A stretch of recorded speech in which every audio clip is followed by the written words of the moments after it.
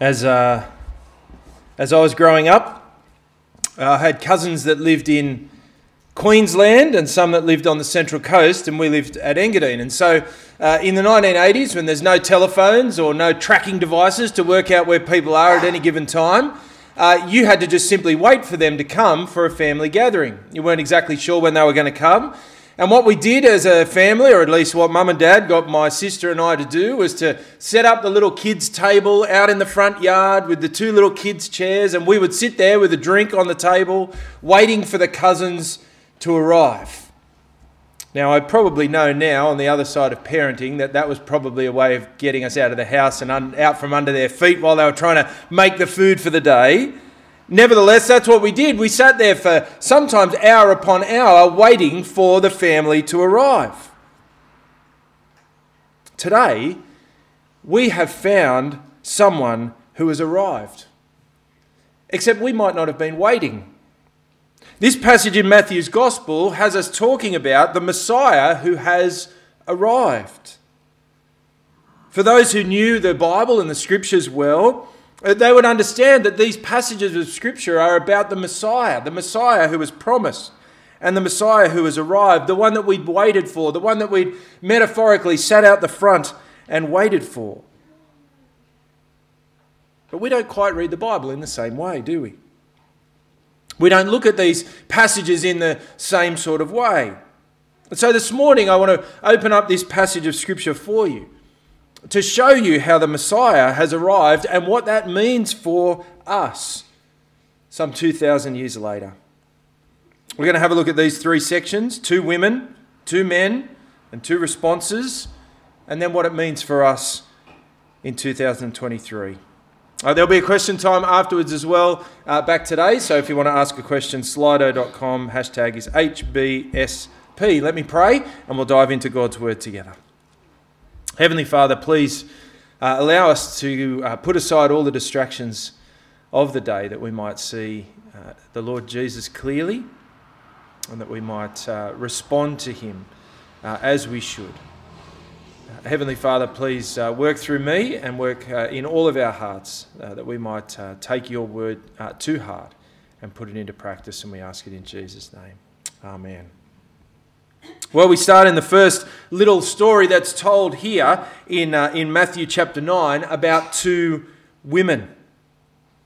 But before we get to the women, it's a ruler who first of all comes to Jesus for help.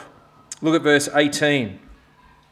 While he was saying these things to them, behold, a ruler came in and knelt before him, saying, "My daughter has just died, but come and lay your hand on her, and she will live." This ruler is in a dire situation. We might have read the Gospels many times before, but I want you to connect once again with the heart of this man. Imagine where he's up to at this moment. His daughter has just died. What a horrible thing. He's in deep need.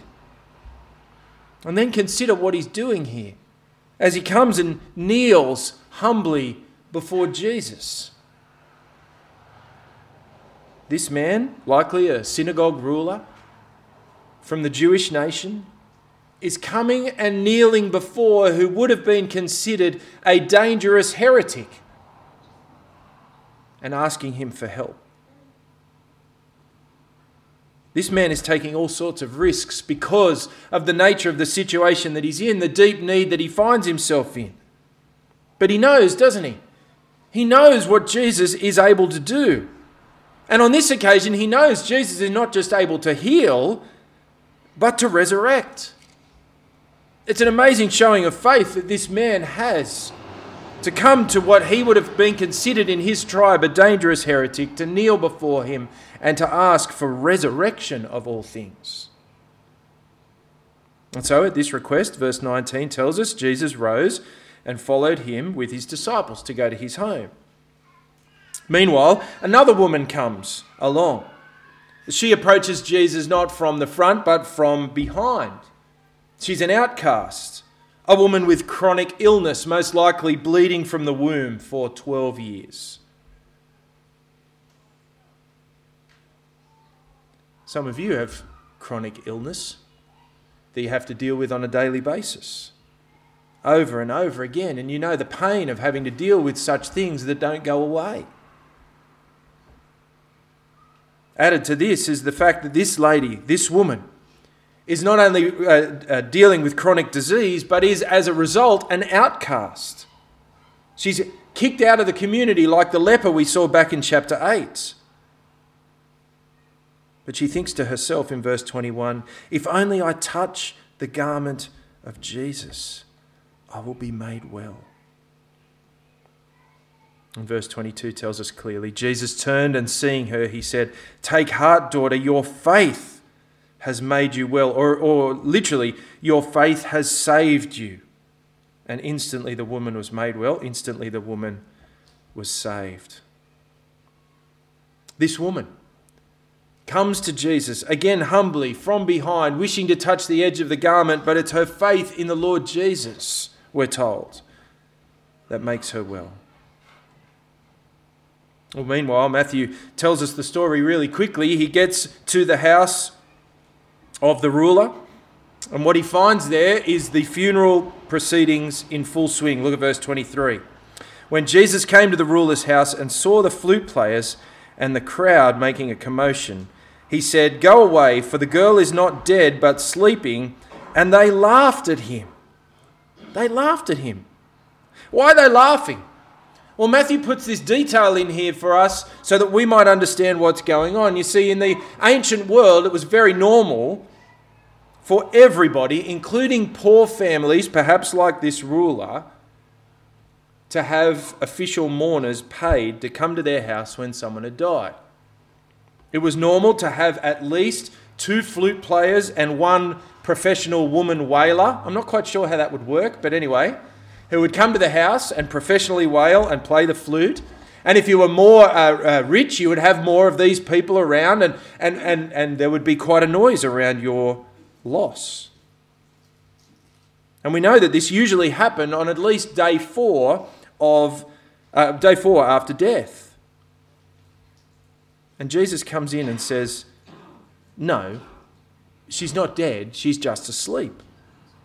You can understand why all these people would laugh at him. Put yourself in those shoes for a moment. Imagine you are at a funeral, and there's been a week or so that's gone by since the person has died. We don't have flutes and official mourners on site, but what we do have is a pretty patterned response at a funeral, don't we? We have a photo presentation. We have background music. We have a song to reflect upon. And imagine all of those things are happening, perhaps even in a building like this. And someone comes into the building and says, everybody out, the person in the coffin is just asleep. How would you respond? Surely you would at least internally think, this guy's mad. It's outrageous what he's saying here. It is outrageous that Jesus is saying to everyone, get out, she's not dead, she's just asleep, but that is exactly the case. Verse 25, when the crowd had been put outside, he went in and took her by the hand, and the girl arose.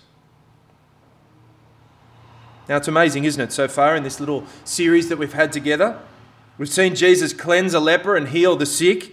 We've seen him cast out demons, but now we're seeing him raise the dead. We might have read this passage many times before in our Christian life, but it's important for this to rest upon us once again. Jesus is raising the dead.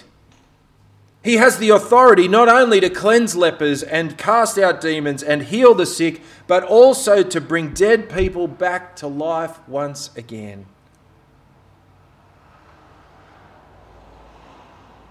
So what's the response to this? Well, verse 26.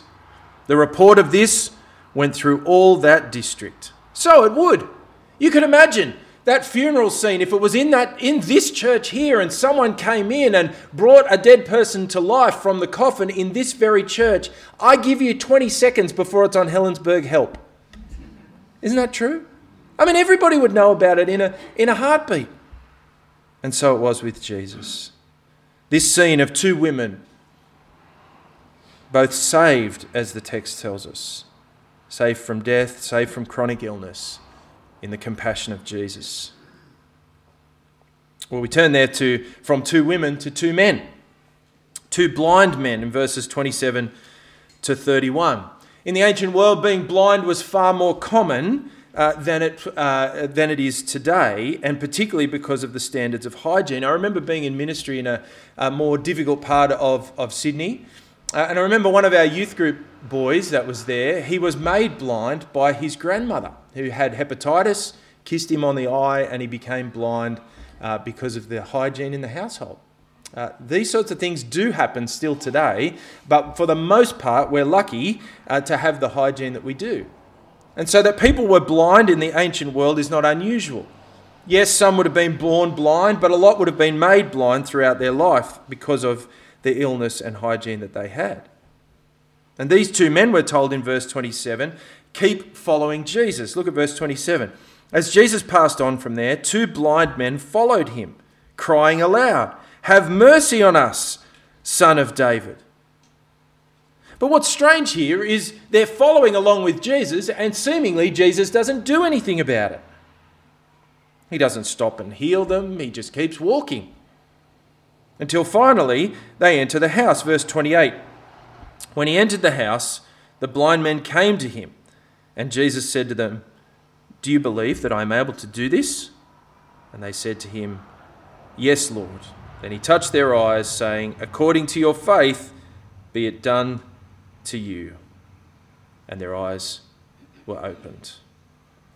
Again, Matthew tells us quite simply, the blind men followed Jesus, nothing much happened, then they finally come to him and they're healed. It's as simple as that. It's all Jesus needs to do, just to touch their eyes and they're healed of their blindness. It's simple, straightforward healing that Jesus does.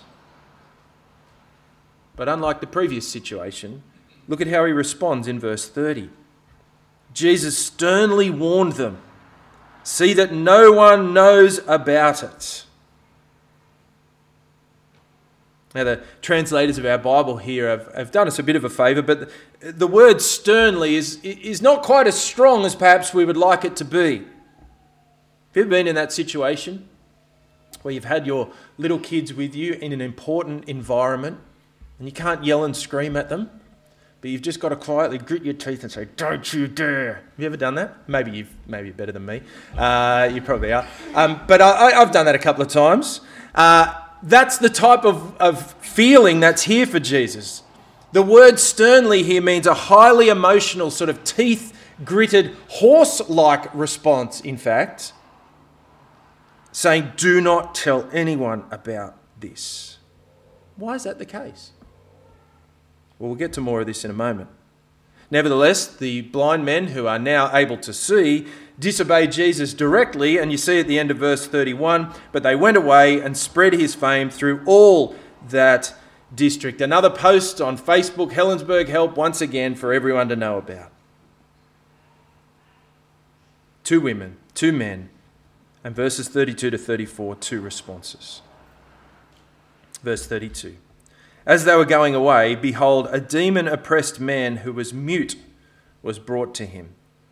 And when the demon had been cast out, the mute man spoke. Again, a very simple healing that takes place here.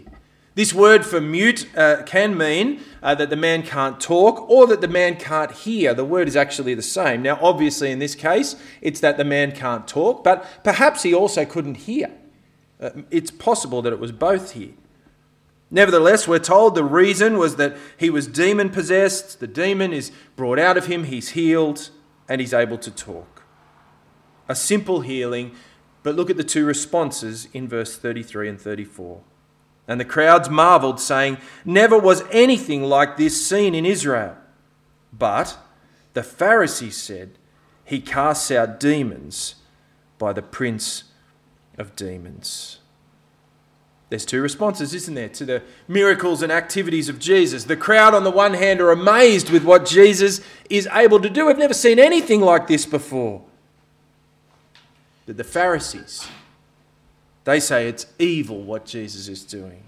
Notice they can't deny that Jesus has actually done it. They've seen these miraculous things happen right in front of their eyes, but they attribute it to the work of evil. Have you ever thought, or have you ever heard someone say, if only there were more miraculous things done in the name of Jesus today, more people would believe in him and come to trust the Lord Jesus? Well, this passage shows us that that's just simply not true.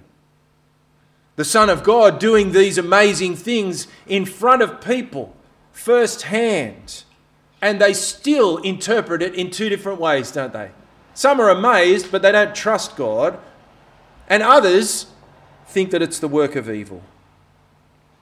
Two responses to the work of Jesus. And so here in these three little sections of Scripture, we have two women and two men and two responses. And they're wonderful stories.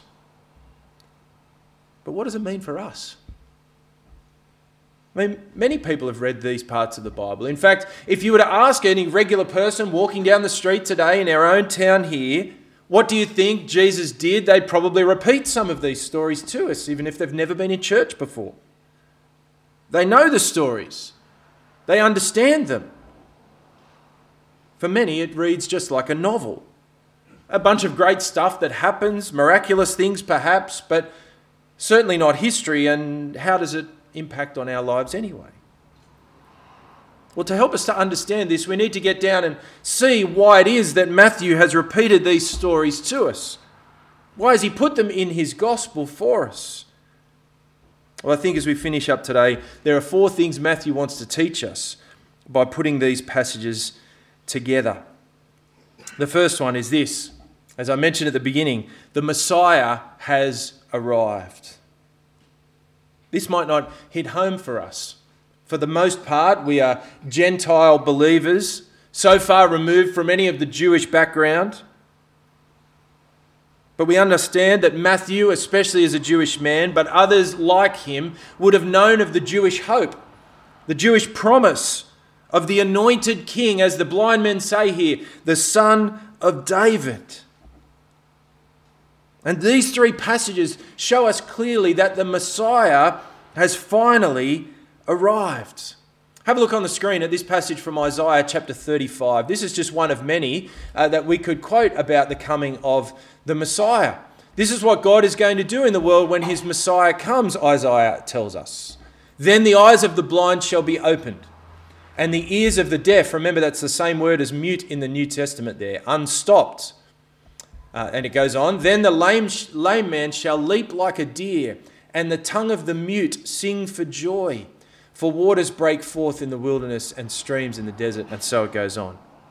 Can you see how Isaiah is pushing forward towards the Messiah who will come and do all of these amazing things? Matthew grabs these stories and puts them together so that we might know that the Messiah has arrived. He was promised and he has come. Jesus is the promised Messiah. Now again, that doesn't necessarily mean a whole lot to us. We don't have the Jewish background. We don't have that background of waiting for the Messiah, of sitting out the front on the chairs, as it were, waiting for him to arrive. But the Jewish people did. And this is Matthew saying he has come. And he is bringing with him all of these blessings. Secondly, because Jesus is the Messiah, this passage teaches us that Jesus, the Messiah, is for all people. Do you notice here Jesus heals and saves and cares for and has compassion upon both men and women? That's an unusual thing in the ancient world. He has compassion and cares for those who are clean and unclean. He takes care of the insider and the outcast. And what this means for us is that Jesus, the Messiah, came for you. It does not matter your background, your way of life, where you have come from. The Messiah, the promised King, he has come for all people. Yes, the Jewish people thought that he was going to come for them, the Jewish nation. But this passage shows us in just a small glimpse that Jesus has come for all people. And that includes us 2,000 years later, in a part of the world not even considered by Matthew as he wrote this part of the Bible down. And it means this. If you're feeling that you are not the insider, that you are the outcast, if you're feeling that you are the unclean, the sinner, if you're feeling that you don't quite fit in any way, shape or form, know this, the Messiah has come for you. He is for all people. Thirdly, these passages show us that Jesus' mission is salvation from sin. These miracles that Jesus do, these amazing things that he does, are signposts.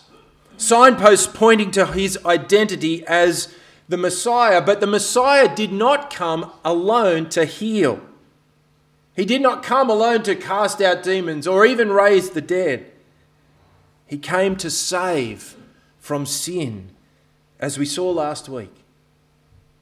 He came to save humanity from the root problem that leads to possession by demons, that leads to sickness, that leads to death. He came to deal with the core problem, the root problem.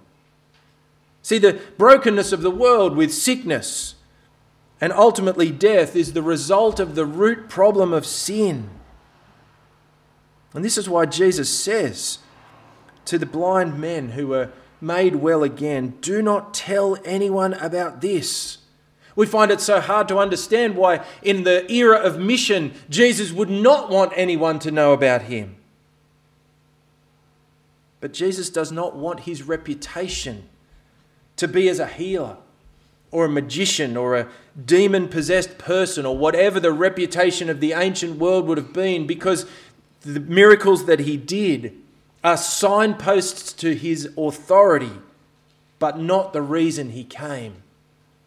The reason he came is to save sinners like you and me, men and women, clean and unclean, insider and outcast. These acts prove that he is the Messiah, but they are not what the Messiah came to do. And perhaps that's why these blind men have to follow Jesus for a period of time before finally they are healed by him. Jesus' mission is salvation from sin. And these things point to his identity, not to his mission. And fourthly, these passages teach us what I like to call taster plate theology. Have you ever been to those restaurants where you don't actually get a proper meal, but you end up full by the end of it because you get little portions of all of the meals that are on the menu? You get a little bit of this and a little bit of that, and it's a taster plate right in the middle of your table, and you share it with others, and it's generally a wonderful time. It's not the full meal, but a little bit from here and a little bit from there. And what Matthew wants to show us here is a little bit, a taster of what the Messiah came to do. These three sections, the stories, the narratives before us today, show us just a small glimpse of what Jesus will do when the root problem of sin is finally fixed. When sin is forgiven and the world is restored, there will be no sickness, no brokenness, no disease, no disability, no hardship at all. But it's just a taster plate. See, sometimes we struggle with this, don't we? And we say, why not now, Lord? Why don't you fix every problem now?